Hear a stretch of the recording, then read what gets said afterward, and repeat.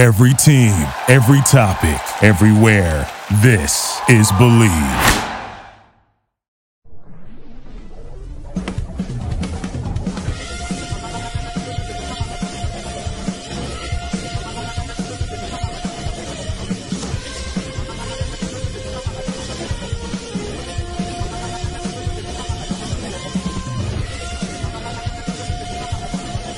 It's time for the Bleed Lows Podcast with your hosts, Alonso and Juan, Alicia Del Valle, and the babyface gimmick in the sky, Roger.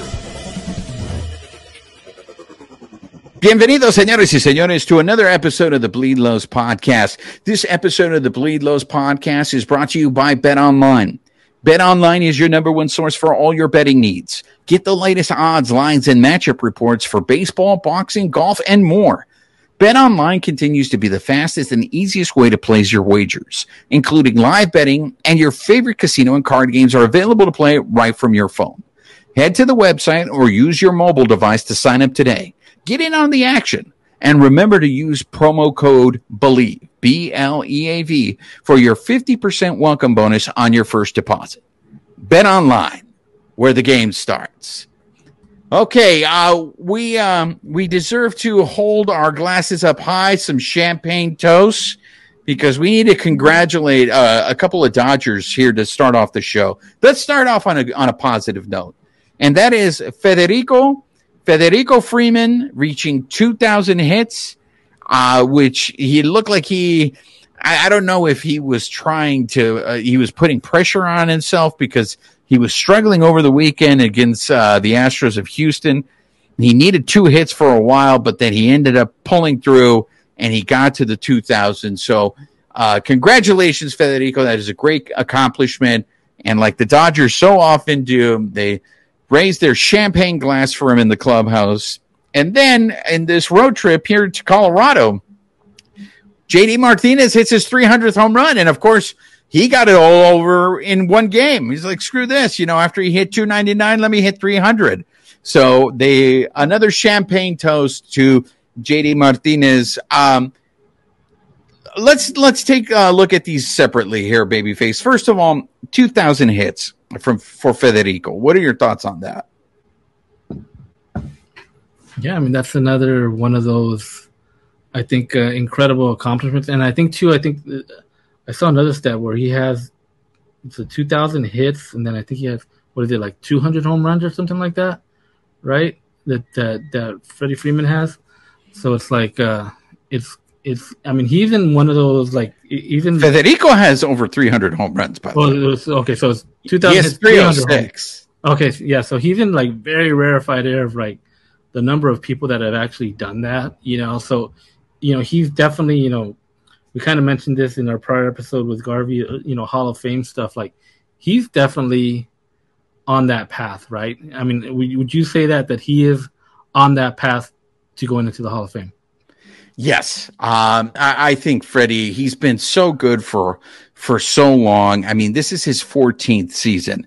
And of course, we already started hearing the conversations of, can he get to 3,000? If he gets to 3,000 hits, he is definitely a lock to get into the Hall of Fame.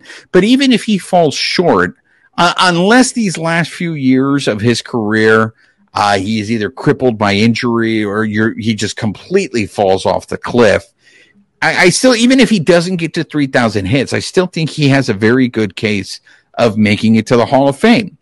And this is me separating my own personal belief. We talked about it on the episode with Esteban Garvey, where I just feel no Dodgers should be in the Hall of Fame. But going off of the criteria that is being used now for players to get into the Hall of Fame, I think Federico makes a very strong case. I mean, Federico has a lifetime batting average of 299. And I know we live in an era, or we see them in an era where batting average doesn't count.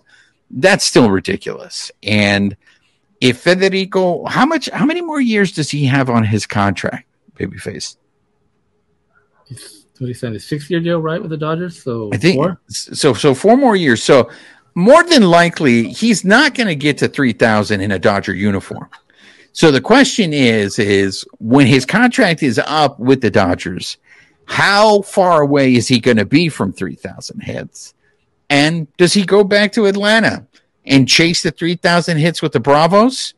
Or does he try to see if he can get another deal out of the Dodgers and get 3,000 hits here? Because, it was really interesting to hear him when they were down in Anaheim. He wanted to do it there in Anaheim. He wanted to get to 2,000 hits in Anaheim because he was raised, just down the street there in El Medina High School, the pride of El Medina, Federico. So to me, it's just been such a pleasure to see Federico hit every day. That dude is a hitting machine. He is, to me, he is the definition of what a baseball player is. He plays every day. He shows up every day. And he's 33, right? So he has, if it's correct, right, 4 more years of the Dodgers, right? It's like 37. I mean, he's the type of player, though, that he's one of those guys that hits, right? They just hit. So, you can see him hitting until like he's 40 at least, right? So, if he plays another 7 years, I mean, he's going to do it. It just kind of depends. That he stays healthy. And who does he get that next contract from, right? Yeah. I mean, I hope he stays healthy. I would love to see him get to it because it's a great accomplishment, and I'm very happy for Federico. JD Martinez, I just think, has been 300 home runs, man. That is nothing to sniff about. I mean, he is just 300 home runs, man. I'm always caught up with the fact that the magic numbers in baseball, especially when it came to the Hall of Fame, were 3,000 for hits and then 500 for home runs. JD Martinez is not going to get there, but JD Martinez is 35 years old. He's had himself a very good career. A lot like, and don't get this wrong, I don't think he's had the same impact that Esteban Garbe has had with one team, but he has more home runs than Esteban in his career. So there's nothing wrong with the career that JD Martinez has had. He's had a hell of a career. I mean, I think we're calling that a little bit too early, right? Because we don't know what could happen the rest of the year. I mean, Dodgers could get into the playoffs, they get into the World Series, and JD Martinez has that walk-off game-winning home run. Now, what type of career does he have with the Dodgers? Wow, that's your hot take. The Stephen A. Smith Hot Take Award goes to Babyface here. You're trying to say right now that JD Martinez, just dingers, might, I'm not saying you're not, and I want to make sure you're not saying this, but might end up in the same annals as Esteban Garbe, that Dodger fans are going to talk about just dingers the same way they talk about Esteban Garbe. I mean, I'm saying don't close the book yet because we're halfway through this. I'm saying it could happen. Anything could happen, right? Going forward, get in October, and you never know what happens in October, right? Yeah, but I mean, here's a guy, he's got a lifetime, just over 1,500 hits. Just to put it into perspective what Federico is doing, right? He's 2 years older. JD Martinez is 2 years older than Federico, and Federico's already at 2,000 hits. So it's a tribute to the players, and this is my argument all along. Everybody that plays in Major League Baseball is good, but they are just some that are just an upper tier, and those are the ones that I feel deserve a special recognition. I mean, but also too, okay, we understand what these guys are doing on the field for the Dodgers, right? Both, I mean, JD Martinez having a phenomenal season for the Dodgers, right? I mean, and so far the 2 years that we've had Freddie Freeman, incredible career so far as a Dodger, right? But we got to think of Andrew Friedman as well. I mean, these are steals. I mean, the JD Martinez 1 year, $10 million, right? The contract that Freddie Freeman got. I mean, these are steals for these guys. Obviously we still got more time on Freddie Freeman, but 1 year, $10 million for JD Martinez. I mean, that's a steal. And that's one of the reasons why that is my trepidation. This is why I have pause when it comes to, we're going to switch over to the Shohei Ohtani show. When people say, hey, the Dodgers are a lock to get Ohtani, the Dodgers like to make contracts on their terms, and they don't like to lose deals. And you just cited two perfect examples. I think Federico is underpaid for the performance, the numbers, the productivity that you get from Federico, he's outplayed the contract that he has with the Dodgers, right? But that's Andrew Friedman. So that's what gives me a little bit of pause with Shohei Ohtani, because it's just like, yeah, they're not going to just pull up the Brinks truck for him, right? They're going to try to get him at a deal that is best for them. But, I mean, those two guys, once again, I wanted to start off the show with positive, great accomplishments, and it was great to see that the Dodgers were celebrating them. I want to segue into the other hot topic recently, and that's injuries. A couple of injuries, the good and the bad, right? Let's get into it. So we were down in Rancho Cucamonga. We got a chance to see Julio on his rehabs assignment, and now it has been announced that Julio will be starting in Kansas City on Saturday against the Royals.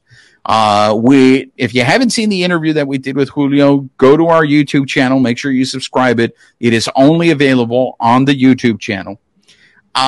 We asked him how he was feeling. He felt good. He sure did look good, right? And I will preface it by saying he was facing single A competition. I mean, even the guys in the booth who were calling the game were just talking about what. Do you remember what the numbers were on the drop on his curveball, babyface? How much it was dropping? I don't remember like the numbers. I mean, but yeah, I mean, he was looking ridiculous, and he was making, some of these single A guys just like, I mean, they've never played baseball, right? I mean, he was making them look pretty silly up there, and I mean, and that's kind of, I mean, you don't even. I've heard a lot of people saying like, "Wow, that's what you kind of expect." I mean, you don't kind of really expect that. I mean, yeah, you'll see it here and there, but he's not there trying to dominate them, right? He's there trying to just get his work in. He's coming back from injury, kind of make sure his pitches are working. He's not getting hurt, right, and everything's back to normal. If you got hit a little bit here and there, it's totally normal and nothing to even worry about, right? He's just kind of getting his work in. But like you said, he just looked really good that day. 8 strikeouts in 4 innings of work. He was throwing a lot of strikes. He made 60 pitches right on the dot, and he had, I think, either 45 or 46 strikes. So he was throwing strikes. So I hope that, and look, there's going to be a difference. I know it's the Kansas City Royals, but those are major leaguers out there. So if Julio comes back healthy and we get to see the Julio that we saw last year, that's going to be huge for the Dodgers. Because what we just saw the other night was Clayton Kershaw, who was throwing a no-hitter. He gave up 1 hit through 6 innings of work, pulling himself out of the game. Because I thought he was going to go out for 1 more inning. But then Spectrum Sportsnet LA showed the video of Kershaw telling Dave Roberts he was done. Now, there was a lot of speculation. Dave Roberts has now come out and said that it was not his back, that is not the injury. I know there's been a lot of speculation that maybe the altitude got to Kershaw. Kershaw is older now. Maybe it was a fatigue thing. He had mentioned that he just didn't feel right. Your level of concern, babyface, on Clayton Kershaw? I mean, I don't think I'm that concerned, right? Because I think they would have said something right by now. To me, it just feels weird. Like, it's kind of like, why is it being so like secretive or like low key? Like, yesterday, like Kershaw really didn't want to say what was bugging him. And then Dave Roberts said like, it's not his back. He came in, he did his work, but I'll let Kershaw let you know. And then by that time, Kershaw's not available. He wasn't in the locker room. And it's like, okay, so what are we finally going to hear what Kershaw has to say? Are they going to try and talk to him after the game in Colorado, or is it going to be till the next day? It's like why the secrecy, Well, Dave Roberts did say today he would not be opposed to an IL stint, because right now Kershaw is scheduled to start against the Piratas of Pittsburgh next week in Los Angeles. But Roberts is completely okay with Kershaw missing that start. He would then get the All-Star break. He would get a lot of rest. And then coming back from the All-Star break, you throw Kershaw out there. So is this maybe just a fatigue thing? Is this one of those things where we just take this dude for granted? I mean, this is his 16th year. This is his 16th year. He's got 10 wins on the season. He's got an ERA of under 3, 2.55. Anybody in Major League Baseball would take that ERA. But a dude in his 16th year doing this, is this just Kershaw finally showing he's human? Yeah, I mean, I think, his numbers are like right up there. Like, and if you look at all his pitching categories, he's like probably like top 5 or whatever, at least top 10, like in like pretty much everything. And remember last year he started the All-Star game, right? Because it was in LA, and there was a lot of made out of that. But he was having a good season last year going into the All-Star, and I think he's having a better season this year going into the All-Star game, right? So it's like, I mean, I think he makes the All-Star team, right? Whether he plays in it or even, I don't think he plays in it. Yeah, I don't. If he gets in, he doesn't play in it. Yeah, and I think I was thinking too, like the way the pitching would line up. If he got pushed back or whatever, I don't think he'd be even eligible to play in it. So, he might. I mean, if he makes the team, I don't even know if he'd go. Probably just take that time to relax at home. Look, I mean, we hear about this all the time about the altitude in Denver, and I think we just take it for granted, right? Because we see these athletes play through it, but it could be that maybe that's what it is, that it finally got to Kershaw, but they're throwing a bullpen game, right? They love to get these guys extra days rest. The other thing that concerns me is Tony Gonsolin. I think, didn't he get pulled after 60 pitches on Sunday against the Astros? He made 2 mistakes. It was those home runs that he gave up. Now, they've made a big deal about his recovery time. I don't know what's going on with Tony Gonsolin. Is Tony Gonsolin healthy? Is he not healthy? Because this is the thing that concerns me, is they are so careful in getting these guys, giving them extra days rest and making sure we can get them through the season. But it sounds like these guys aren't healthy. Like, what's going on with Gonsolin?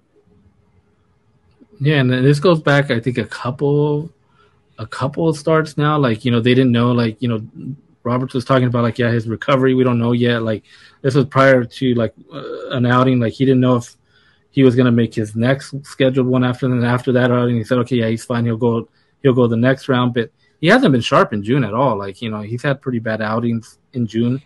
And is it the recovery? Is it just, he's not recovering in time to go for the next, his next start? I mean, do they got to keep, pushing him back somehow? Or like you said, is he injured? And does he need to go on the IL? I mean, if he has a lower pitch count than everyone else, I found it very interesting. I mean, it was a 4-1 ball game at that point. He had only made 60 pitches.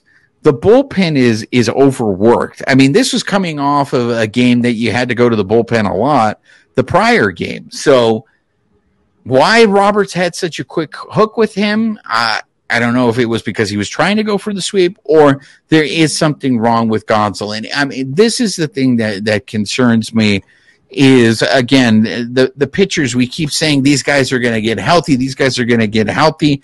It was just reported that Dustin May just barely started playing catch. So Dustin May hasn't even started a throwing program. So I know everyone is like, I'm of one, and I'm on the record of saying it. I don't think Dustin May is coming back this season, right? But there's still the belief that, we're going to get Walker Buehler back in September. I look, what am I getting at? I'm getting at the fact that there's a lot of holes in the pitching. If you're going to go to the trade deadline, what is the most expensive thing at the trade deadline? That's pitching. That's pitching, and you're going to be competing against all these other teams because the wild card is really jumbled right now. All these people are going to want to go for pitching too.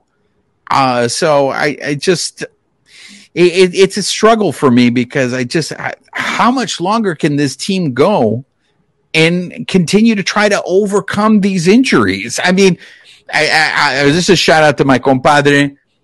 the Yankees with Aaron Judge, and I know a lot of Yankee fans right now are angry with the Dodgers because the Dodger Stadium fence defeated Aaron Judge. But look what's happened to the Yankees without Aaron Judge, right? So they've they're struggling, and that's just with one guy missing, right? Now they have other injuries, but Aaron Judge is a big part of that team. The Dodgers, I think, have a lot of injuries. So they're competitive. They're only 3 games out of first place. If something happens with Gonsolin, if something happens with Kershaw, it's okay. Now we get Urias back, but we're still in the same situation where we're throwing a bullpen game every 5th day. Sometimes we're going to do back-to-back bullpen games because we got to give these starters an extra day. Emmett Sheehan is a young dude. I think Emmett Sheehan could have pitched on Wednesday in Colorado, but the Dodgers are very conservative. They want to give him more rest. He'll probably pitch on Thursday now in Colorado. That's on 6 days rest. Yeah. And that's the thing too, with the pitching, right? Like, you had the injuries with Julio and Dustin May, right? And then we don't know what's going on with Gonsolin. Then, we got Emmett Sheehan. We're like, okay, things are looking up, right? Julio's coming back. Things are looking up. And then, we had Bobby Miller, and like Bobby Miller has just been great. But now a little concerned with Bobby Miller, right? Like his last 2 outings, it seems like he's cruising, and then he gets into a bit of trouble, and it just snowballs on him. It's like once he hits those rough patches, it's like he doesn't know like how to get out of it. Like, is that concerning to you? No, I think those are growing pains. Those are things that he's going to have to learn how to deal with. And I mean, look, we can't, as great as he looked in his first 4 starts, I don't think we can lose sight of the fact that the guy's a rookie, and yes, we've seen it before. We've seen these other rookies dominate and stuff like that, but baseball is hard. Right. And you can see how important the mental aspect of playing sports, baseball, is, because you're right. The last 2 games, it's been 1 inning where the wheels have completely fallen off on Bobby Miller. And right now, the Dodgers need him. They can't afford for him to go the route Gavin Stone went, because Gavin Stone is getting beat up in the minors right now. So you have to wonder, hopefully, that Bobby Miller's not getting into his head, that he's not overthinking things. You hope that, this is a dude that has 4 pitches. You hope that they're telling him, trust your stuff. And he learns from this experience. If he can bounce back and have a strong outing in Kansas City, that was going to be very encouraging for him. But I'm not concerned now. Only because the dude has the stuff. As Cody Snavy, contributor of the Bleed Lows podcast, has told us, that is the difference between him and Gavin Stone. He's got extra pitches. He can get players out. It's just, I think right now it's just, he gets very flustered, and it's very noticeable on there. And I think that's just something that comes with learning. If you've been successful your whole life, and you face adversity for the first time, I don't know anybody who handles adversity that well the first time. Do you? Yeah, like you said, I think it's just part of the growing pains, right? Like, he may have, he's faced adversity obviously in coming up through baseball in the minors and stuff, but now it's at a different level, right? In MLB, right? It's the highest point, right? So I think because it's like really snowballed like really fast, right? It's like, he gives up a run here, and then all of a sudden he can't get the next 5-6 guys out. And so it's like he needs to kind of just take a step back and then kind of just get back into his game. And I think that's kind of what's thrown him off. And I think once he gets back, some guys got on, some guys scored, and he kind of just settles back in and kind of gets back into his groove. I think he'll be fine. Well, and that's the other thing. They're depending on a lot of rookies.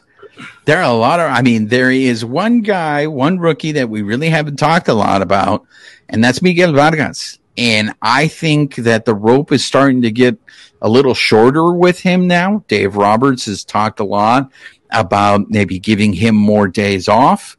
I know, Alonso has mentioned that his swing just does not look like the swing he had last year. It does look like, and I know once again, contributor Cody Snavely has brought this up.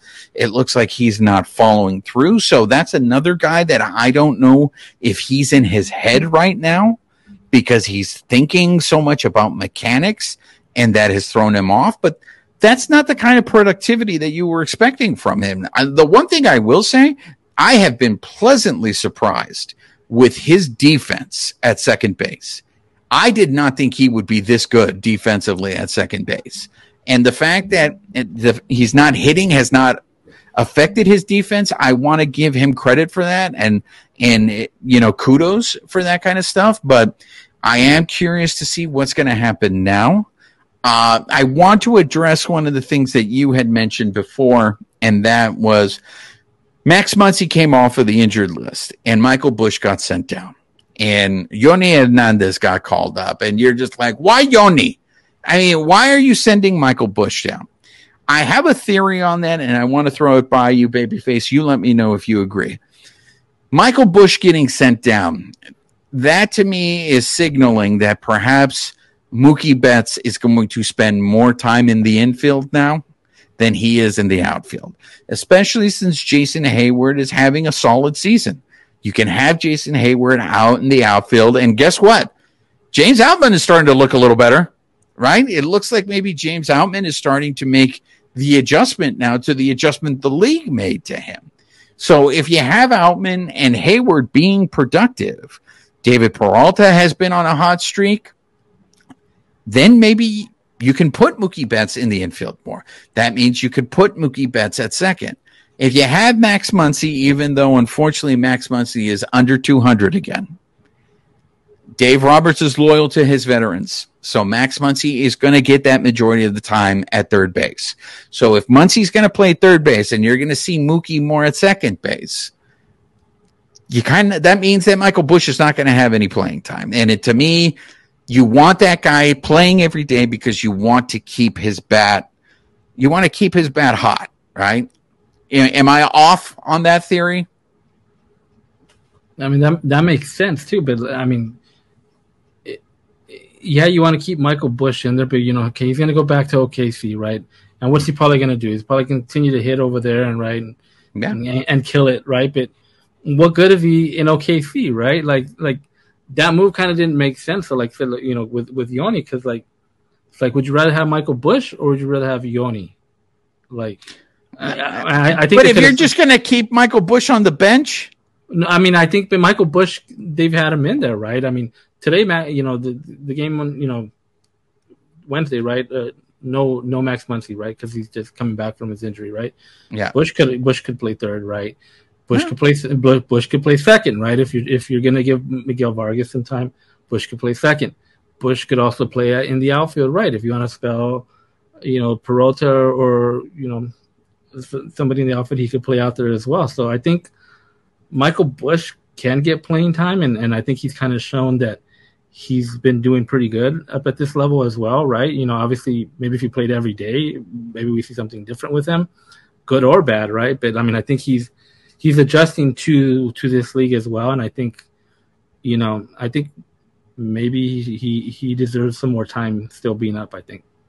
I agree with you. I would have preferred to see Michael Busch stay up on the big league roster, but I'm just saying I'm trying to look at it the way they look at things.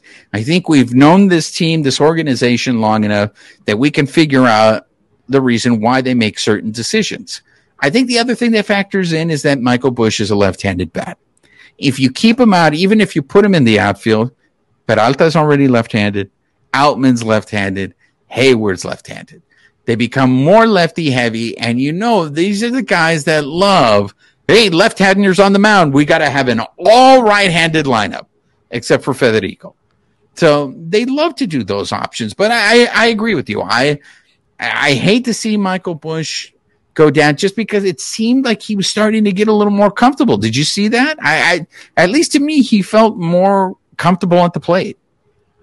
I mean, I've kind of seen that since he's been up. I don't think he's been intimidated at all. I mean, you go back to his first call up, at the beginning of the year, like when he had that big hit in San Diego, right? And then that one game, I think it was a Sunday game, right? And then Outman hit the home run after him, right? I mean, since then, I mean, he's looked good, like at the plate. Like he doesn't look intimidated. You know, he looks like a big league hitter, and you know, I want to see him up at this level, and continue to see what he does. You know, but I do agree with you. I think they are playing Mookie. You know, I've seen a lot of stuff on saying like, should Mookie be like just your everyday shortstop? Just go with him. Just put him there permanently for the rest of the year. You know. Well, if you do that, you don't have to worry about training for a shortstop. I know in the beginning of the year or even recently, everybody's talking about Tim Anderson, but Tim Anderson's not having a good season, and Tim Anderson's going to cost you a lot. So you always want to go ahead and see if you have in-house solutions. Clearly, maybe and Mookie has shown, I mean, he has surprised me with his defense at shortstop. And I know it was one of those things I heard, like he came up as an infielder. He was drafted as an infielder. So this should not be a surprise to everyone that he can play the infield.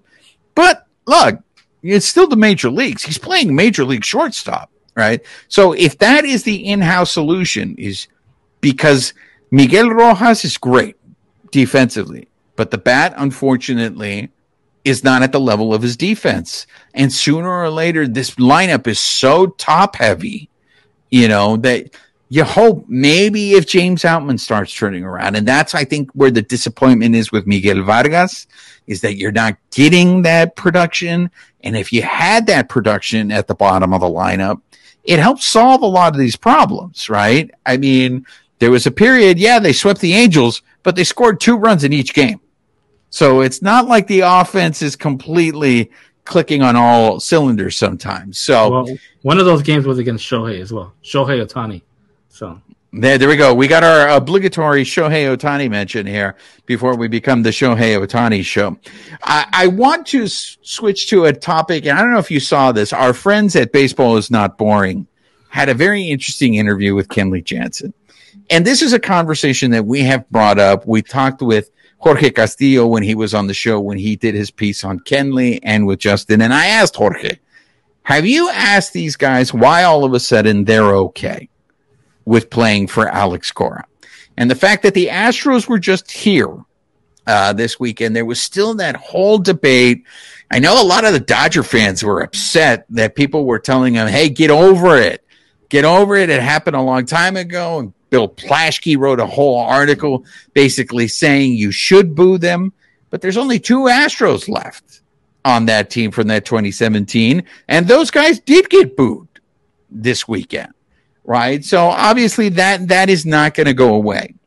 But our friends at Baseball Is Not Boring had a conversation with Kenley Jansen, and Kenley Jansen said that they met the Dodgers that were on that 2017 team that are now playing for the Las Medias Rojas. Quique, Justin Turner, and Kenley Jansen had a meeting with Alex Cora, and basically Alex Cora apologized to them. And Kenley Jansen, it seems like Kenley has been the most emotional out of the 3 of those Dodgers. And I thought it was really interesting. His comment was, it was like, that was like one of the best seasons I ever had. No one could touch me. And then all of a sudden, I got hit hard. And you're reminded when we say, get over it. Like, this is a guy who could have won 2 World Series. And those teams, everybody looks at the 2020 World Series as a Mickey Mouse. But if you win 2 World Series, that Dodger team is looked at differently. They're looked as a success. They're not looked at as, oh, you guys only won World Series. What are your thoughts on the fact that Alex Cora came clean to them, and these guys were like, all right, thanks for doing that. We're going to put it behind you, and we're going to play for you now. I mean, I was reading that article, and, Kenley said, he felt like crying. I think it was more to do with because, he was saying that 2017 year was just like such a special year, right? And he did so well, right? And then at the end, it got taken from him. But he appreciated that Cora, manned up and came forward and just kind of just laid it out. Right. I mean, I mean, I get it. You know, it's their job. They got, you know, this is their manager, and they got to play for him, right? I mean, but I don't know. I mean, it's still hard. Like I said, you know, it's hard for. It'd be hard for me. I know if I was a player, it'd still be hard because it's like, what if the Dodgers, those guys did, you know, go ahead and win? They won in 2020, right? All those guys, Kike, Justin, they're all still together. What if they don't win, right? Does that change their mentality now in 2017? Because like they got there, they could have won, they should have won, and then they didn't. Because do they feel different? Like, do they feel different about it? Well, I you know, it's very to tie it to. I think now we understand why 2020 was so important to those Dodger players. I think a lot of them knew it was going to be their last hurrah. They weren't going to be on the team. It makes me think of that 1981 Dodgers team, the one that lost in 77 and 78 to the Yankees. And they finally got over in 81 and they finally won the World Series. And then the next year, the team got broken up.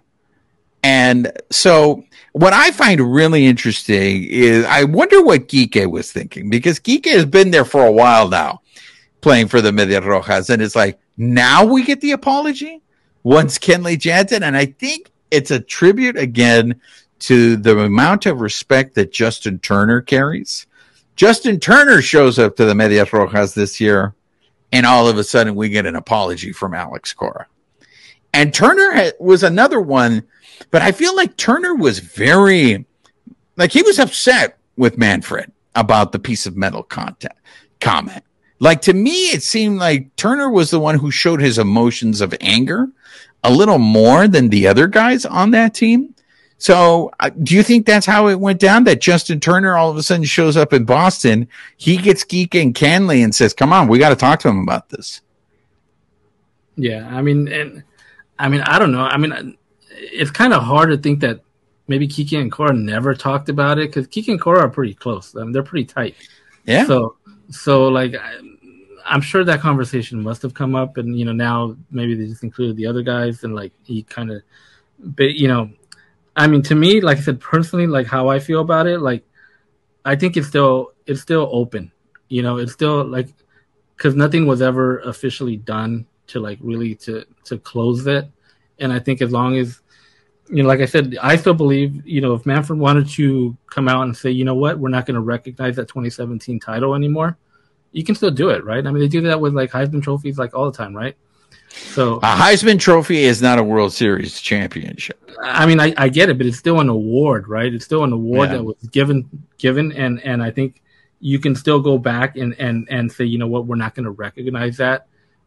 And I think if that would have been done, and I think many Dodger fans feel the same way. If that would have been done or is done, they say, you know what, we are not recognizing the 2017 World Championship. A lot of fans now, as Astro fans or whoever, say get over it. We'll get over it, because now we know, okay, we didn't win it, but you're not recognizing them as the champions, because, you know, they shouldn't be. Yeah, but it's too late for that. The train has come too far down the track for that, because now I know Manfred recently came out saying he regretted the way he handled the investigation, giving immunity to the Astros. But if you do take away that championship down, now you're doubling down on the fact that you fucked this up, that you fucked up the investigation. And I don't see Rob Manfred there is nothing that he has done that has shown any level of empathy, where he would sit there and take the championship away. I found it very interesting, those comments, because also in that interview, Jansen had mentioned, if they would have done an actual punishment, like you said, it still would have sucked, but maybe it would have been a little bit easier to swallow. And I think a lot of it is also they are standing up for Cora, because Jansen said, I don't understand why he's the one that took the majority of the blame. Yeah, he wasn't the one that took the majority of the blame, because Hinch was gone for a season and Carlos Beltran lost a job out of it. So it wasn't just all Alex Cora taking all of this. The problem is the players. It was the players who were doing this. And we had Blummer from Believe in Astros. Blummer even said, he was like, the The trash cans is the thing that was just indefensible, and that was the players executing that. Yeah, and Beltran, he's the only one that's not back in the game, right? Everybody else is back, like Hinch and Cora. Yeah, I think Beltran is completely out of it. And Beltran, and it looks like it's gonna affect his Hall of Fame, status as far as he gets in or not. But going back to Cora, I think there was in that same article there was another thing from Turner, like saying like, I mean, they have so much respect for Cora. Like Turner was talking just very highly of Cora. Yeah. As a type of manager that he is. So it's like, it just kind of doesn't make any sense. Like, there's so much respect for Cora in the game, but yet, he went ahead and did, what he did. It doesn't make sense to me. Well, but it's also, and Blummer said this, and I've been saying this since this whole thing happened. There were other teams, like I said, in that book, the Dodgers' name was mentioned way too many times for my comfort in there. Yes, maybe they did not go to the level that the Astros went to, but maybe that's how Cora justified what he did. If other teams are doing it, then I need to do it, and I need to make sure that we're doing it better than the other teams, because it's all about getting that advantage, right? Yeah, if you're on the team and you're like, hey guys, we have a system, we're gonna bang over here some cans, so you as a player, like, hey, that just doesn't sound right? Like, how would you that's to a degree of cheating and trying to sign steal that is completely different than, I'm on second base and I'm getting a peek of the signs and I'm gonna relay. It's completely different, it's completely black and white. Like, I don't understand how any of those guys even went along with that. Well, I want to end the show with this, because this is a story for my compadre. When we were playing baseball when we were kids, my compadre had a knee injury and he was on crutches, and he was on the opposing team in the dugout. He couldn't play, but he was in the dugout and he was stealing all our signs, and he was literally calling out the pitches as they were coming towards the batter. I went back into the dugout. I told my manager, I told my coach, I said, he knows all our signs. He's calling out all our pitches as the pitcher is throwing them. So you know what my coach did? He had my compadre thrown out of the game for safety reasons. He should not be allowed in the dugout because he was on crutches. And to this day, my compadre is still mad at Maurice for doing that, because it was just like, we could have changed our signs. And that's the one thing that I always forget about this story, is that Game 4, when Alex Wood pitched that gem and him and Austin Barnes switched up their signs. So that's the thing that's even more infuriating to me, is like, why did Alex Wood and Austin Barnes decide to switch up their signs? And why didn't the rest of the staff do that in Game 5? That's what, to me, is not talked about enough, is the fact that it was like, if Alex Wood thought, hey, something's fishy going on, and Austin Barnes is like, you're right, let's do it, why didn't Kershaw do that in Game 5? Why didn't the staff? So, look, I'm not justifying what the Astros did, but at the same time, it's like it's about coaching, right? You can't get out coached there. So, anyways, that's a lot of baseball talk there. We haven't done some baseball talk. We've been interview heavy on the show lately. But Babyface, any last words? Yeah, a lot of those interviews too. Like, we wanted to put them on the show. Like, I have tons of interviews from the gala, and I'll just drop some of those, kind of the best of what we got at the gala. We were, Juan was out there asking them, what that felt like. Was it a wedding and quinceañera? So we got a lot of great responses from that. Just David Peralta, we finally got to the question I'd been asking. It's like, why did he come out to his walk-up song, right? Why is that his song? And he explained it to us. So Yeah, so for those of you who want to know why David Peralta selected the Chona as his walk-up show, make sure you're subscribed to our YouTube channel.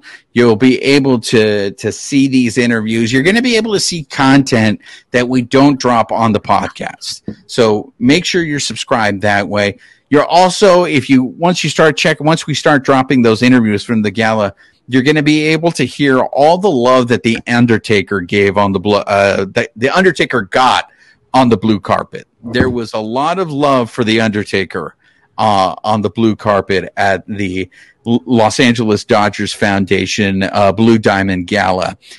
Before we end the show, we don't know how we did with picks last week because the Rockies and the Dodgers series has not been completed yet. There's still one more game.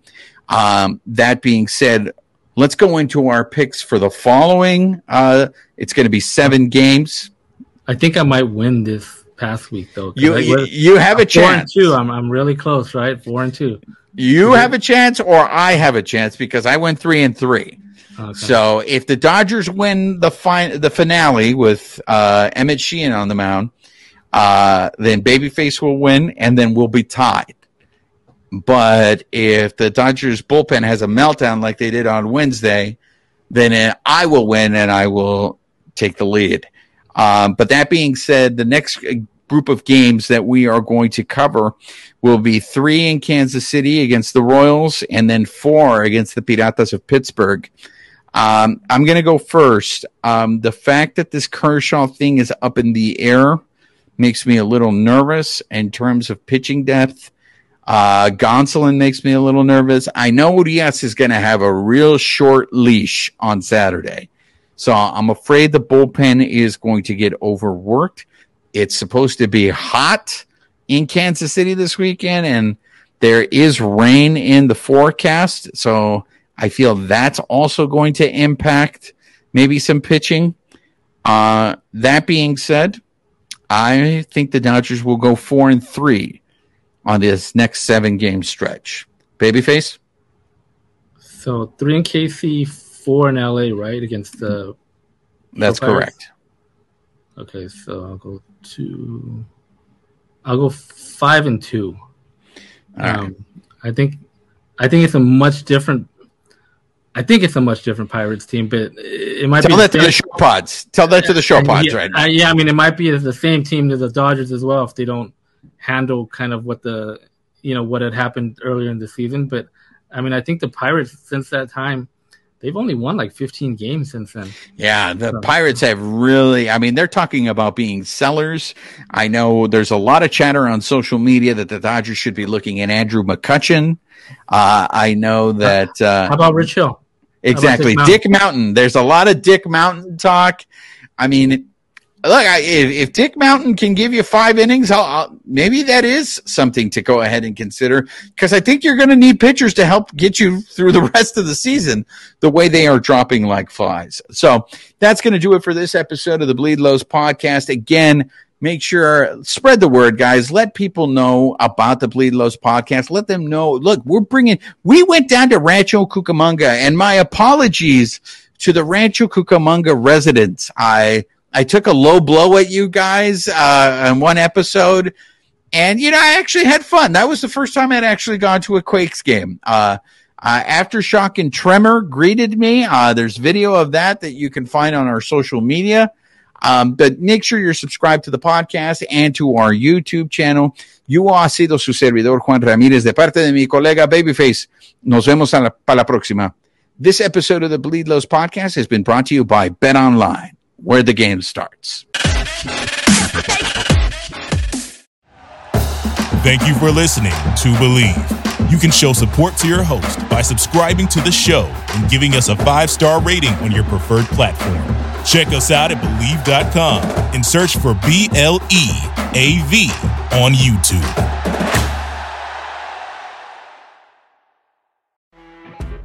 You know when you're listening to a true crime story that has an unbelievable plot twist that makes you stop in your tracks?